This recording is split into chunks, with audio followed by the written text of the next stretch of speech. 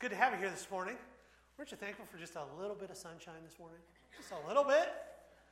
Amen. I tell you what, Seattle, Washington has nothing on us.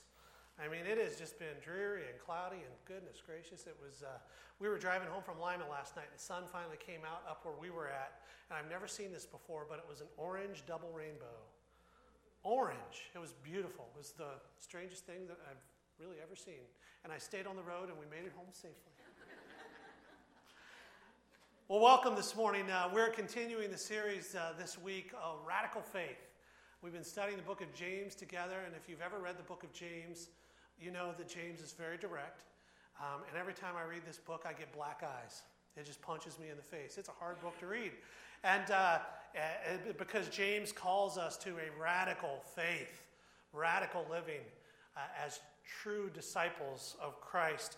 Over the past couple of weeks, Pastor Paul's covered a lot of ground. First of all, in the first week of the series, we talked about how radical faith recognizes all circumstances can lead to spiritual maturity, that God can work through any circumstance in our life and actually use it. Even the bad stuff, even the wounds, God can use to advance his kingdom and to shape us and to form us into the people that he intends for us to be.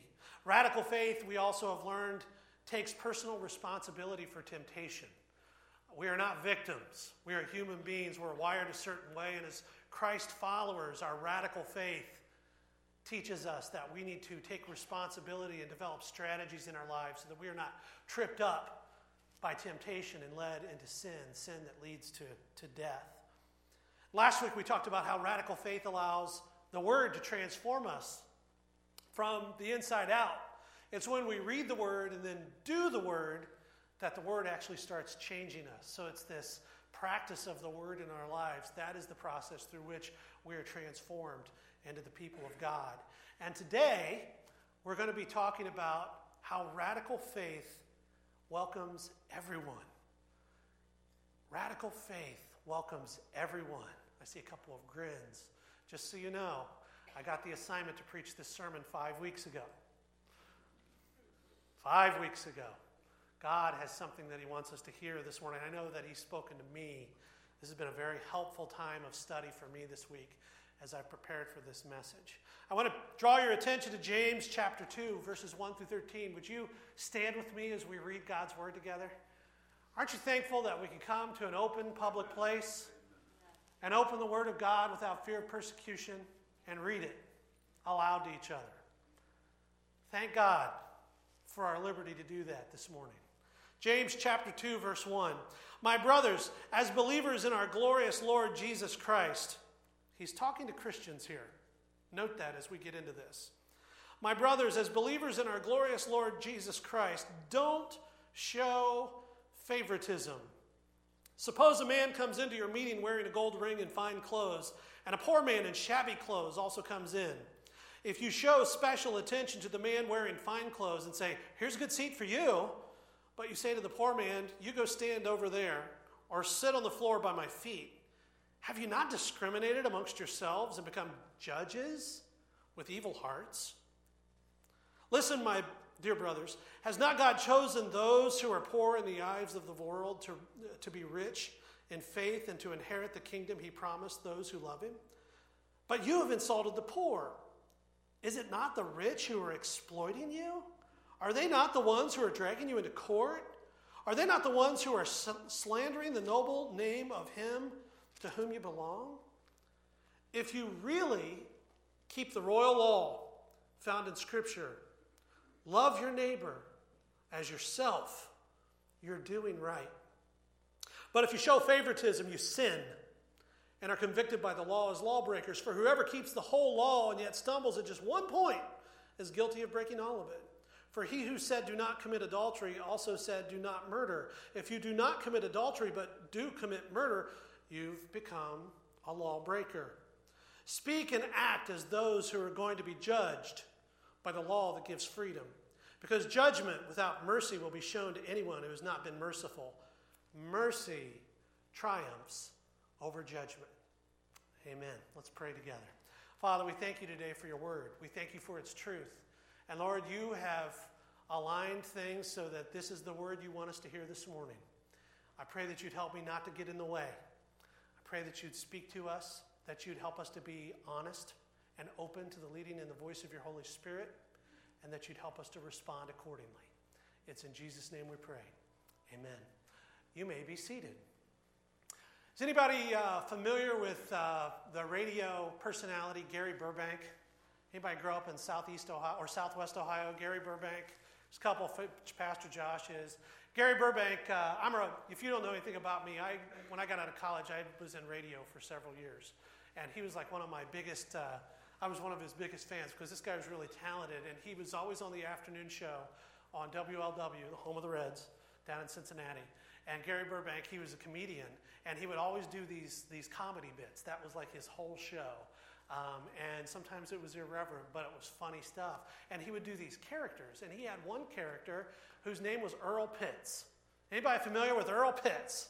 Yes, we got, and every time, Earl Pitts would come on the radio at a certain time every day, and you would hear, and then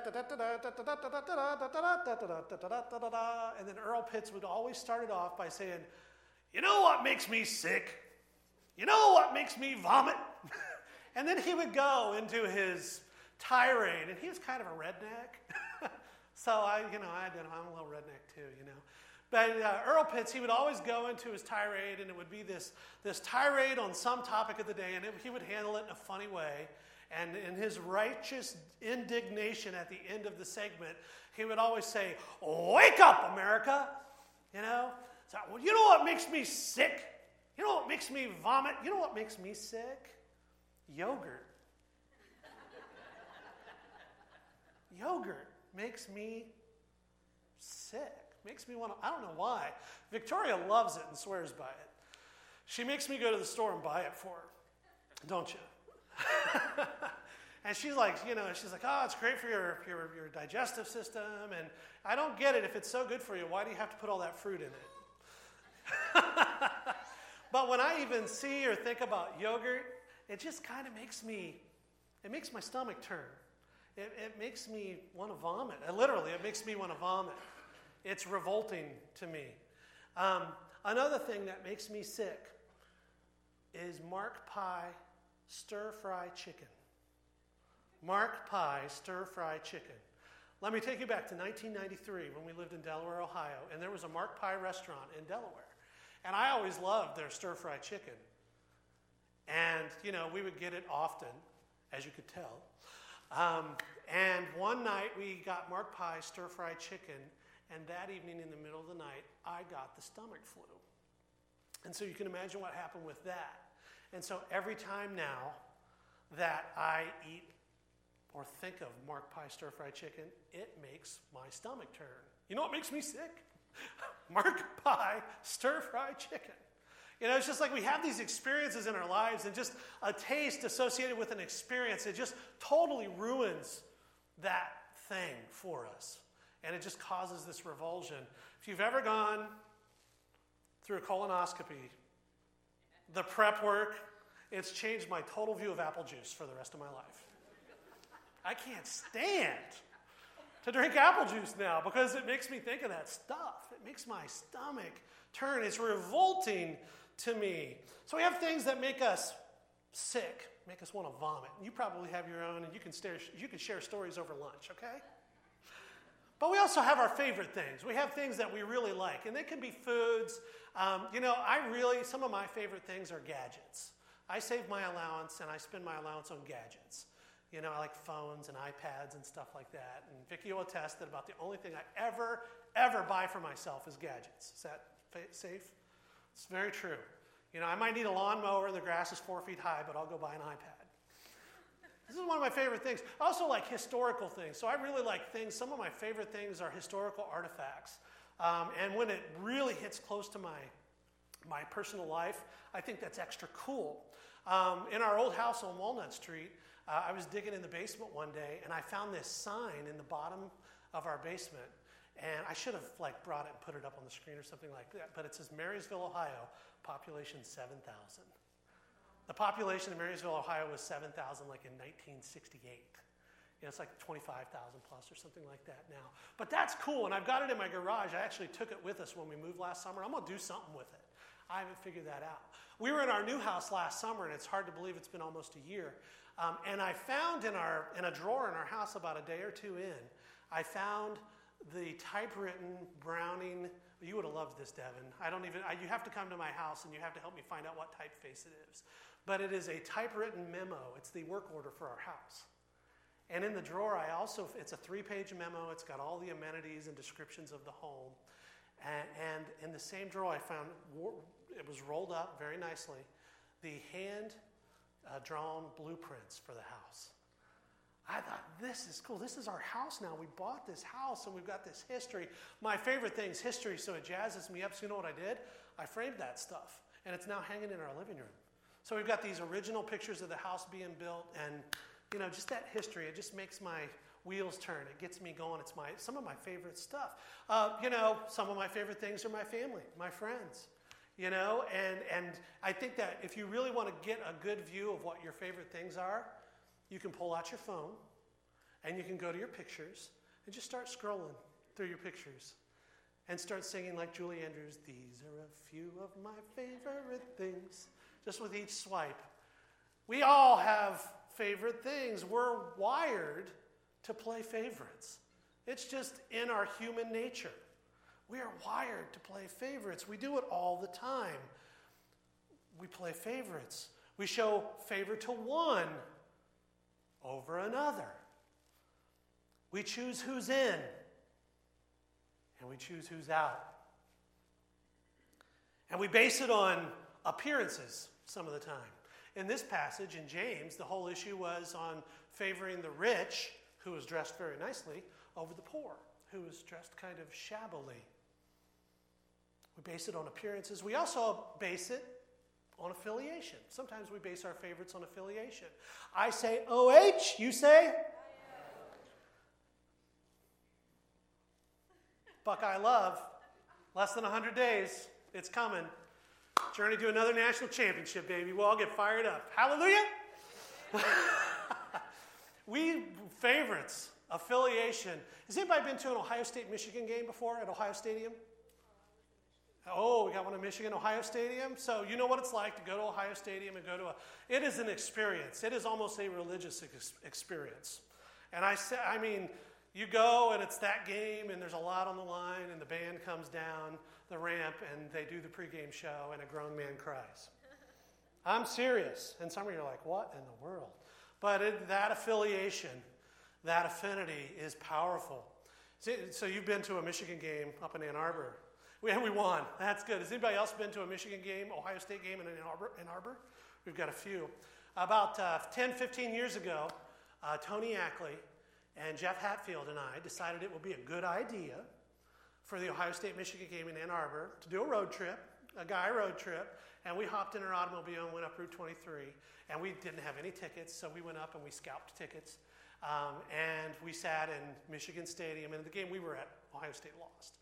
And you talk about not being favored in a crowd wearing scarlet and gray and feeling shunned like an outsider.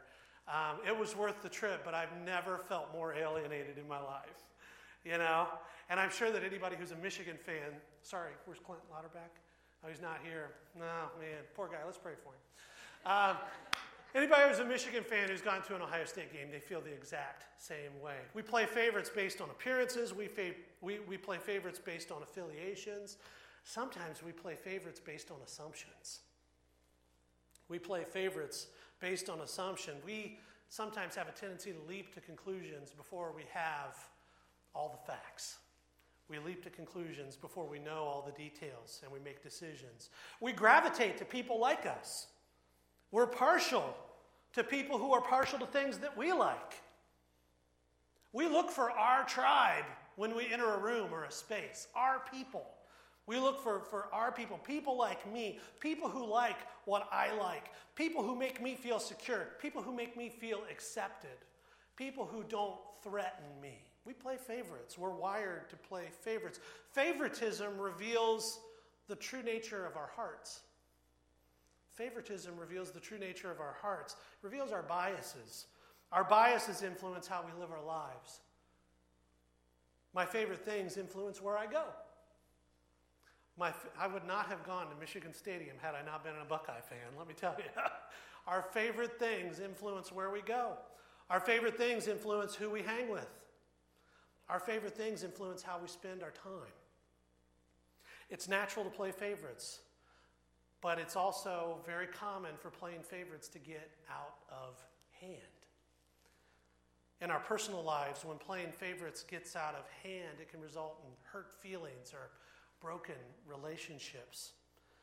At work, when somebody's playing favorites, that can be one of the most disengaging things when you go into the workplace and somebody else is treated better than another person. It can really create a disengaging environment to the point where you don't even want to go to work because you're just like, this isn't fair.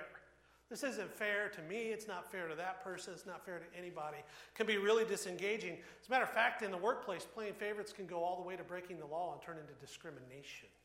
There are laws against playing favorites in the civil laws against playing favorites in the workplace. Playing favorites in the workplace can also just really lead to an unoptimized, non-productive environment. Because when people are favored, not everybody's able to bring their best forward and do their very best. And it just becomes really non-productive. And, at the end of the day, nobody wants to play on a team like that, where somebody's favored over another, where there's, special treatment going out in the workplace. And I see heads nod. We can all identify with that. So playing favorites, it can go bad at home. It can go bad at work. It can go bad in the church. Playing favorites can go bad in the church. It could be as simple as making a new person, a visitor, feel unwelcome just by not acknowledging their presence. Or it could be as dangerous as creating an atmosphere where people who are really seeking Christ are turned away or maybe even repelled because they're not comfortable in our sanitized Christian bubble that we've created in our culture within our church. So playing favorites, we're wired to do it, but it can have some really, really devastating consequences. And for that reason, in the kingdom of God, playing favorites is forbidden. Playing favorites is forbidden. God considers favoritism, he considers having a heart of judgment as sin. And if you don't think that favoritism and judgment are at play in this passage, just read verse 4, where James says, "Have you not discriminated amongst yourselves and become judges with evil thoughts?" We're not just talking about playing favorites this morning. We're talking about a heart of judgment and how that's forbidden in the kingdom of God. We're commanded many times in the Bible to resist judging others.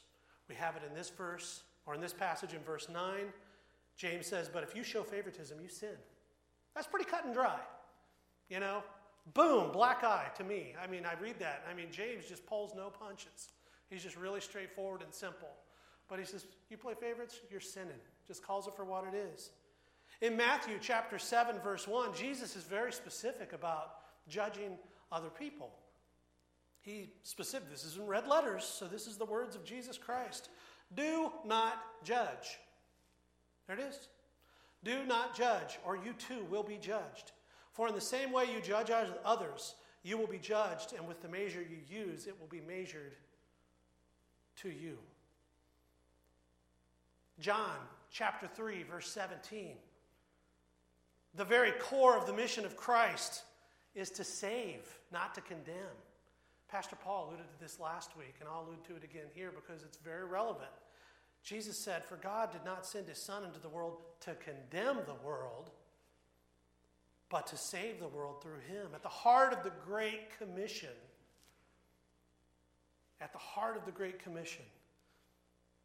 we find this prohibition against judging, of playing favorites.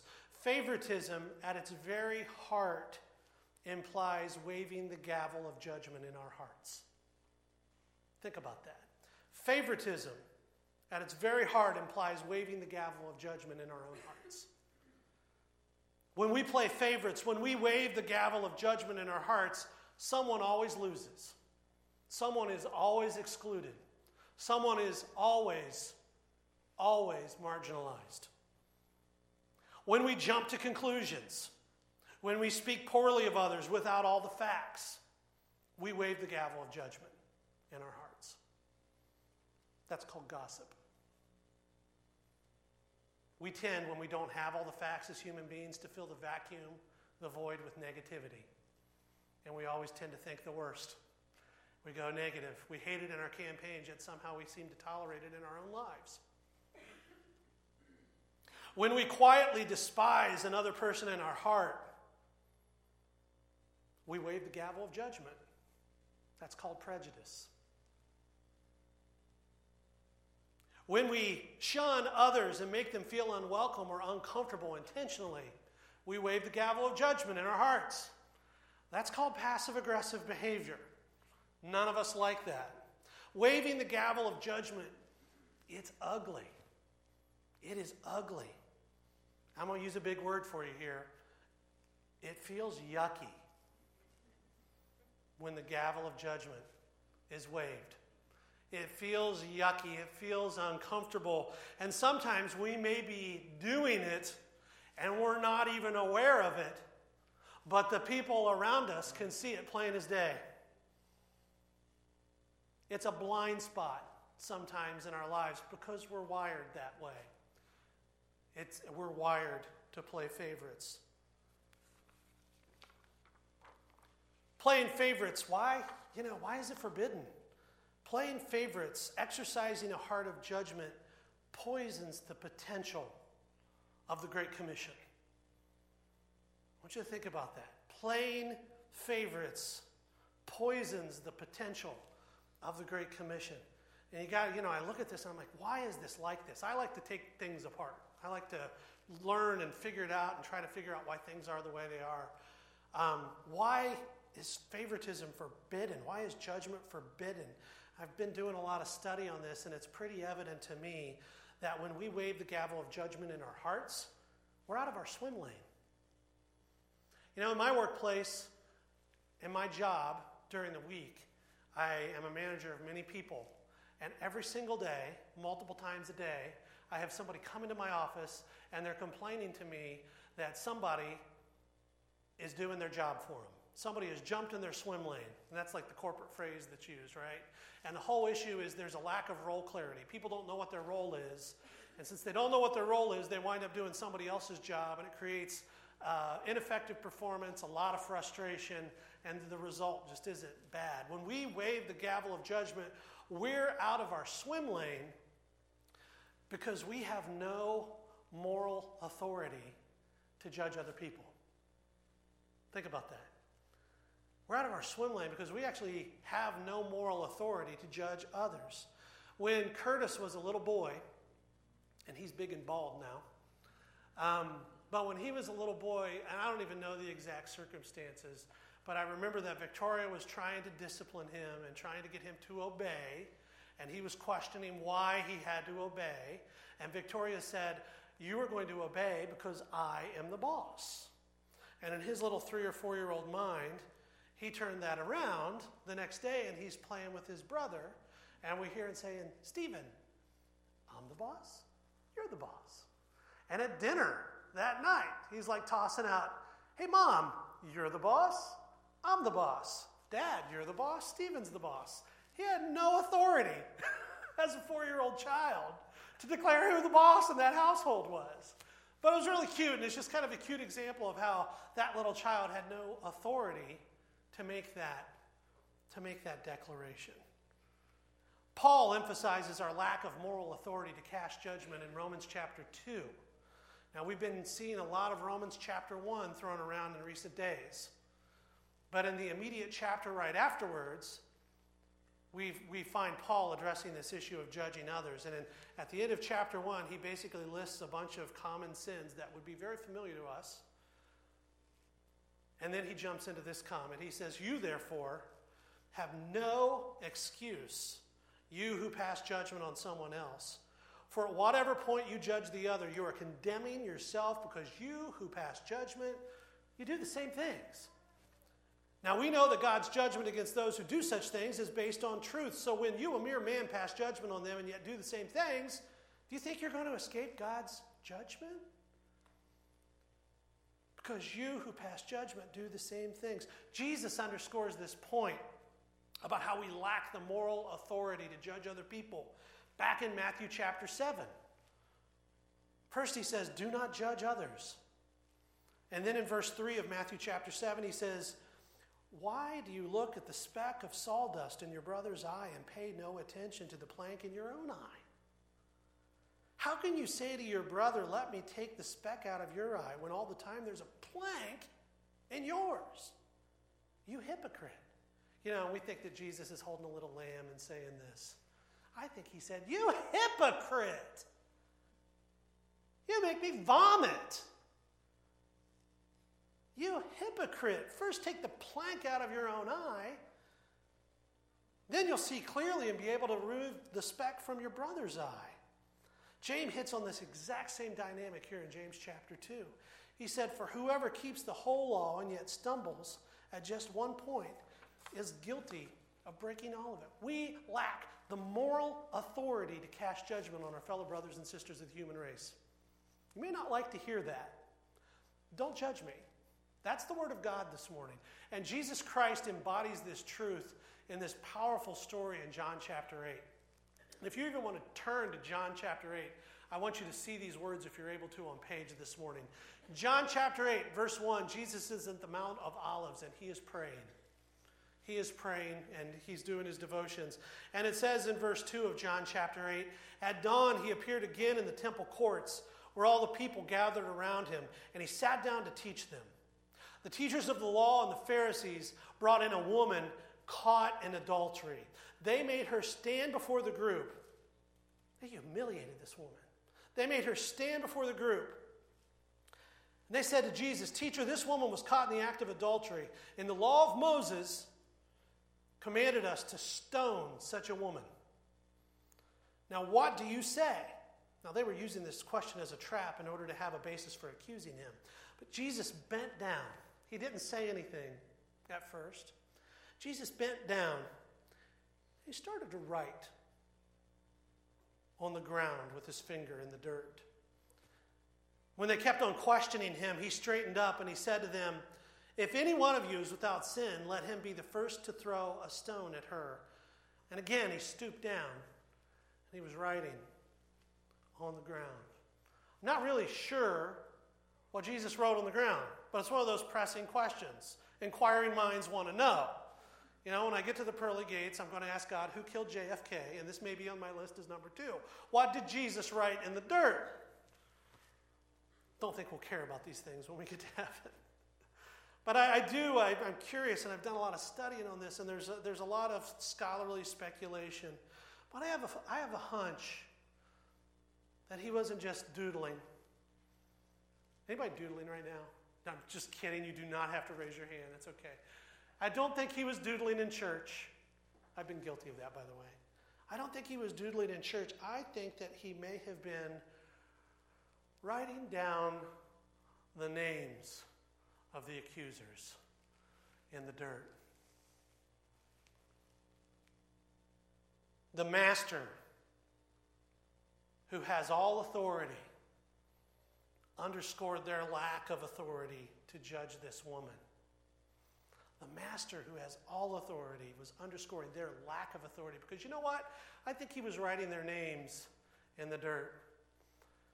And maybe he was writing with the women they had slept with,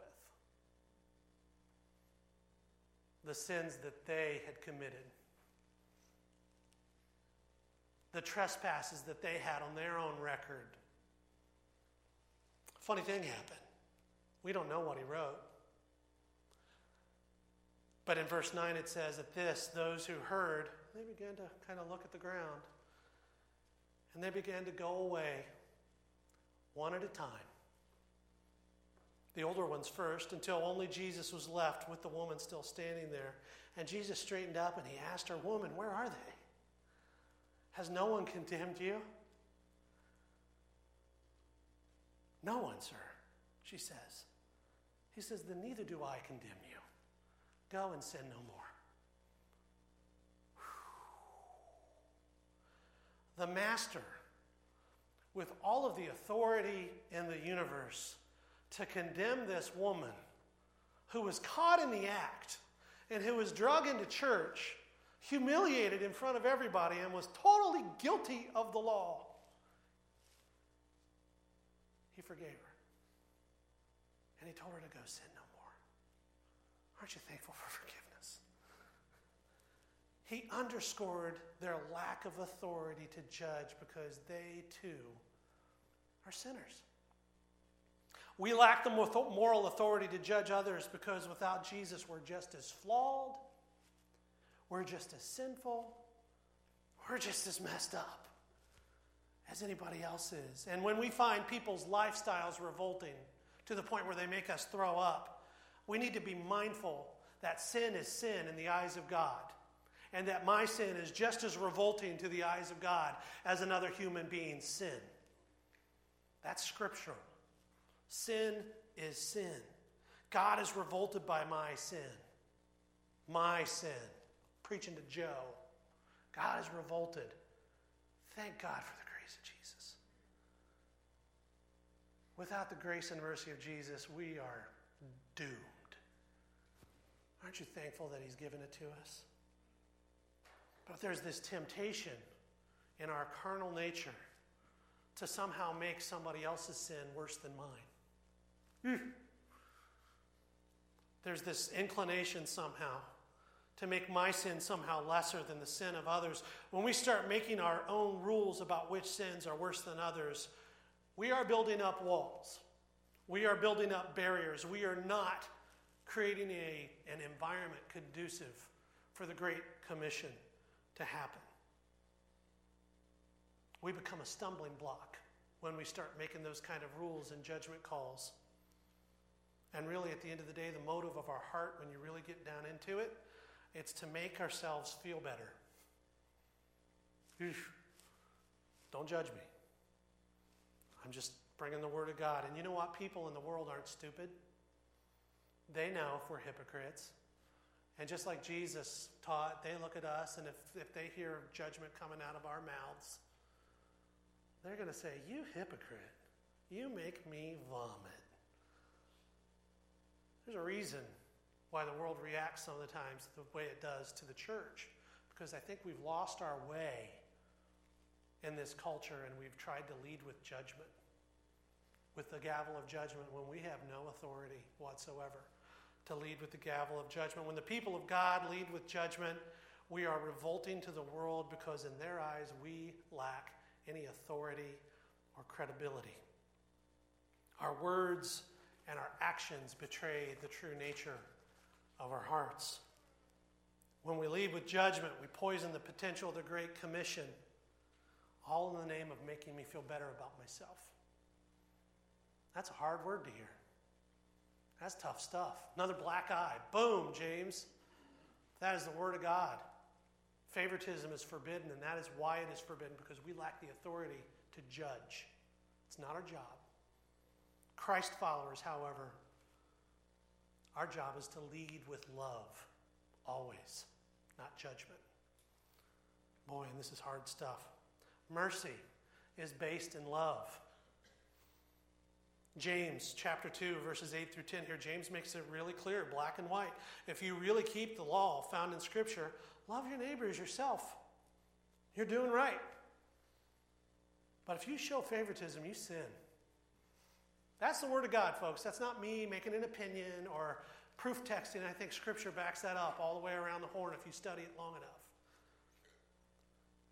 We love to say, well, I love the sinner, but I hate the sin. And I would say, can we get rid of that phrase? Can we get rid of that bumper sticker? Because it doesn't work. Because as evangelical Christians in modern America, we've done a really good job of positioning our people who hate the sin. But how many of our kind across the country are known as people who lead with love? Love the sinner, hate the sin. We focused a lot of energy on hating the sin, leading with judgment, when, boy, we've missed the point, and we need to lead with love. And you would say, we haven't missed the point. Yeah, we have.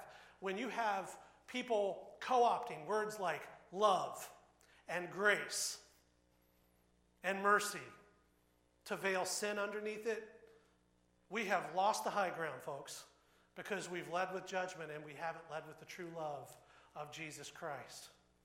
And that's a hard word for me to hear. That's a hard word for me to say this morning. But I think it's the truth. And I think it's something that we need to hear. We need to be constantly reminded of our own deliverance from sin.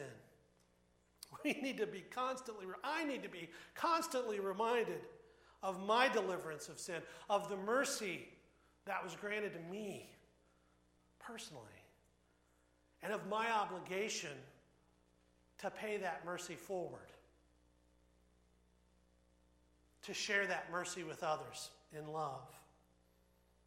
True Christ followers are people who always extend mercy to others based in love.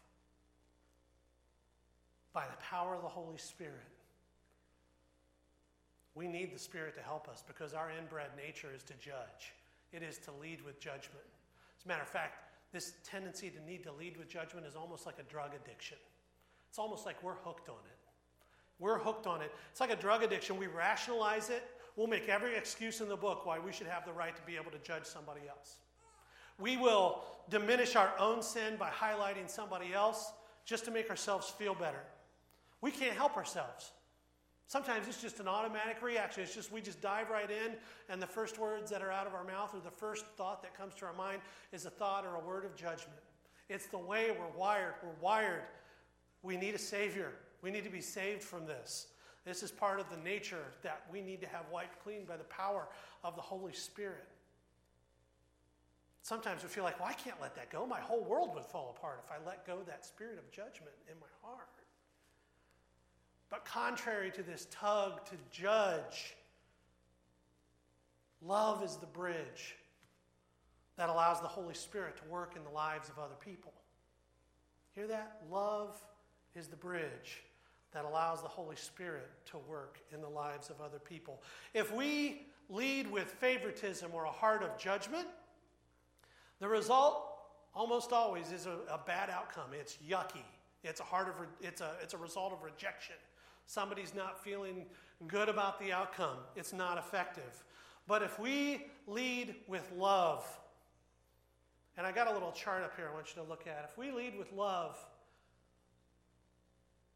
and we're reaching out to people who are in sin, and instead of leading with judgment, we decide to lead and build a genuine, authentic relationship that's vested in them. When we build an authentic relationship with somebody in love, and it's truly coming from a place of love and we're not judgmental, that creates an atmosphere of credibility for me to share what God's done in my life. You know, so many times I think that we think that evangelism looks like going and telling people that they're in sin and they need to stop doing what they're doing. When in reality, evangelism is when we build effective, trusted relationships and people understand we're coming from a place of love and we're able to talk about how God is working in our lives, how God's working in my life. You can't pass on what you don't got. How's God working in my life? And then when I'm able to have a credible, loving relationship with somebody whose lifestyle may be revolting to me, but if I'm able to have a loving relationship, then suddenly, and I'm sharing what God's doing in my life, that's the witness. The witness is how God's changed me. That's my testimony. It's not about how God needs to change you. It's about how God's changed me. And when we start building a relationship where we're able to share how God's worked in our life, guess what? That creates an atmosphere where the Holy Spirit can move in and the Holy Spirit can convict. Do we have faith in God that He can take care of the salvation business and the lives of the people that we love? Because sometimes I think that we approach it like a debate, that we think we need to win. That we think that we can argue people into a decision for Jesus Christ. And we look at it as a contest. I hate the fact that on my minister's form, every year I have to fill out how many people I brought to Christ. And I just want to say, I brought no people to Christ. That is the work of the Lord. That is the work of the Holy Spirit. Moving into people's life, convicting them where they're at of their sin, and bringing them to a place of salvation. Nobody convinced me to be a Christian. The Holy Spirit convicted me. The Holy Spirit convicted me and compelled me to realize I was in need and revealed the truth of Jesus Christ to me. That's my story. It wasn't because somebody pointed at me and said, "Joe, you are disgusting. Your lifestyle is revolting to me." But when we lead with love, it creates an atmosphere and relationships where the Holy Spirit can work and where people can find Jesus Christ. Our job is to love. It's the Holy Spirit's job to convict. It's also our job, though, to maintain our integrity and to maintain spiritual truth and biblical truth in our lives. It does not mean we give up the farm on our biblical values. It does not mean that we compromise. We have to stick up for what's right when it impacts our lives. But it's a really fine line, and it's really hard. And I found that we can only lead with love if we are transformed from within. I am wired to play favorites. We are wired to judge. It is the hard wiring in our hearts and it's just the way we're made. We need the Holy Spirit to move into our lives. We need a love from outside of ourselves to come in and displace that judgment. We need to be transformed. We need to be changed by the Holy Spirit. We need a fresh outpouring of the Holy Spirit in our lives. It's great if you had a great outpouring of the Holy Spirit in your life a year ago, 5 years ago, 10 years ago. Awesome! But if it's not fresh, it's meaningless. That's an experience that we've got to keep up to date in our lives. We need to be changed by the sanctifying power of the Holy Spirit. And that means we have to humble ourselves. That means that we have to be willing to lay down our right to judge on the altar and trust God to do that and to become people of love. I got a test for us this morning as we leave. How much do we love the lost? How much do we love the lost? Are we willing to forego our comfort zone so that the lost can find their way to the cross? I've told you earlier I have favorite things. One of my favorite things is music. And one of my favorite groups is Switchfoot. And I've got all of Switchfoot's albums back to the time that they were an unknown band in Southern California way back in the 90s. Thanks to my boys introducing me to that stuff. Your kids can introduce you to some awesome music, by the way.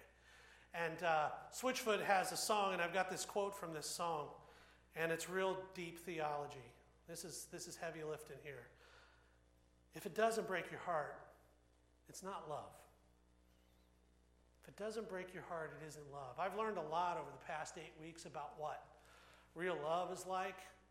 Victoria's been going through all sorts of, tough times, illness-wise, pain, suffering. She's, really struggled. I'm so thankful she's here today. Praise the Lord. Amen. But when you see a loved one suffering and you do anything, and when you're praying, when your heart breaks because they're suffering so much, that's love.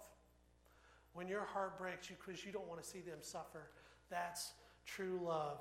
Is my heart that broken for lost people?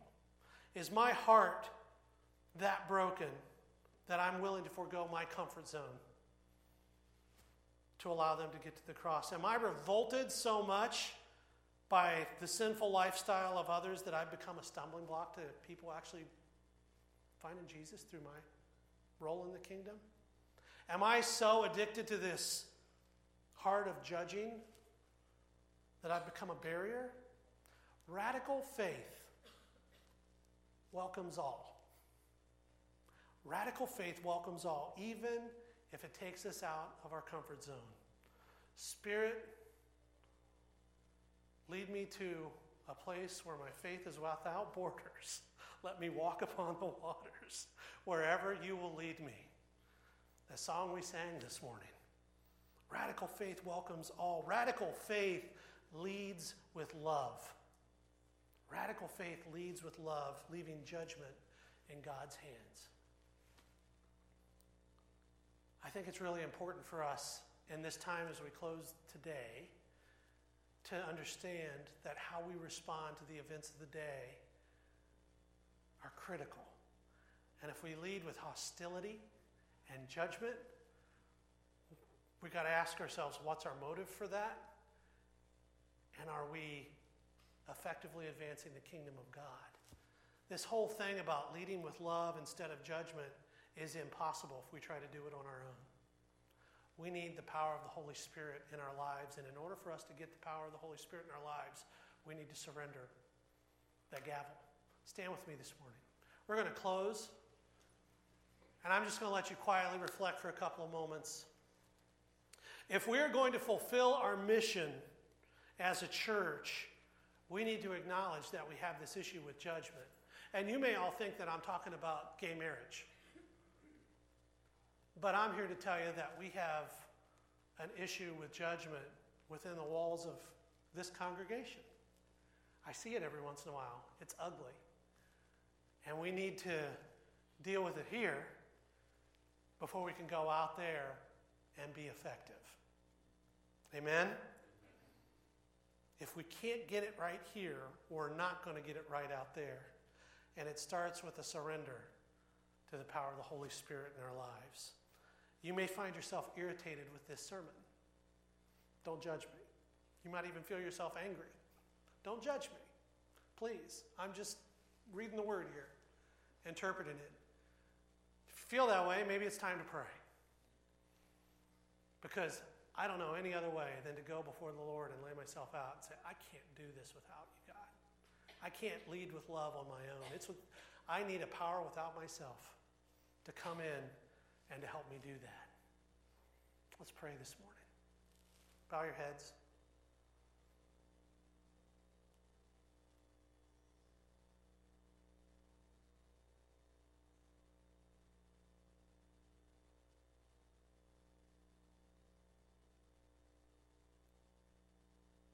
The Holy Spirit's speaking to few, maybe many people here this morning.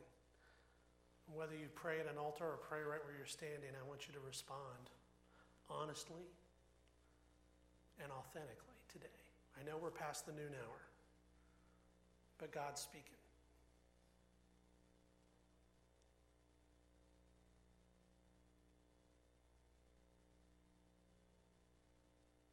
Father, we need your Holy Spirit to transform us into people of love.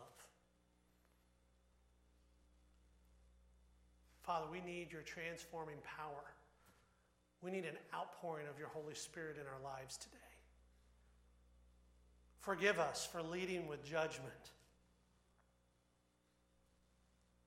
Lord, as we read your word, it very clearly speaks to us.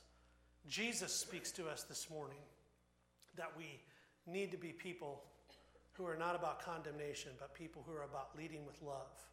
Lord, help us this morning to relinquish the authority of judgment into your hands and to take up the banner of love, Christ-like love, holy love that comes through the empowerment of your Holy Spirit in our lives. Lord, purge us of that judgment nature. Fill us with your love. Give us the eyes of Christ, the eyes of the Master, who in the face of sin, caught in the act, forgave instead of issuing condemnation. Lord, we're so thankful for your mercy today. I am so thankful, Lord, for what you have done for me, for saving me from my sin. And Lord, it almost seems sometimes impossible in my mind that you can transform me and purge me of this bent to judge and fill me with your love. But Lord, the very same faith I have today that I know saves me from a devil's hell, that very same faith today, Lord, I know can push out this bent to judge and fill me with a love that allows me to be your man, advancing the kingdom for your cause and your purpose in a way that's aligned with your will. Lord, we are your people. We are beneficiaries of your mercy and your grace. We have an obligation to pass that mercy and grace on. And I pray in these days moving forward, Lord, that you would touch our hearts, that you would break our hearts and fill them with love for the lost. Change us, Lord. Lead us. May your kingdom come on earth as it is in heaven. It's in Jesus' name we pray. Amen. Go, lead with love, with mercy, and leave judgment up to God. Thank you for coming this morning.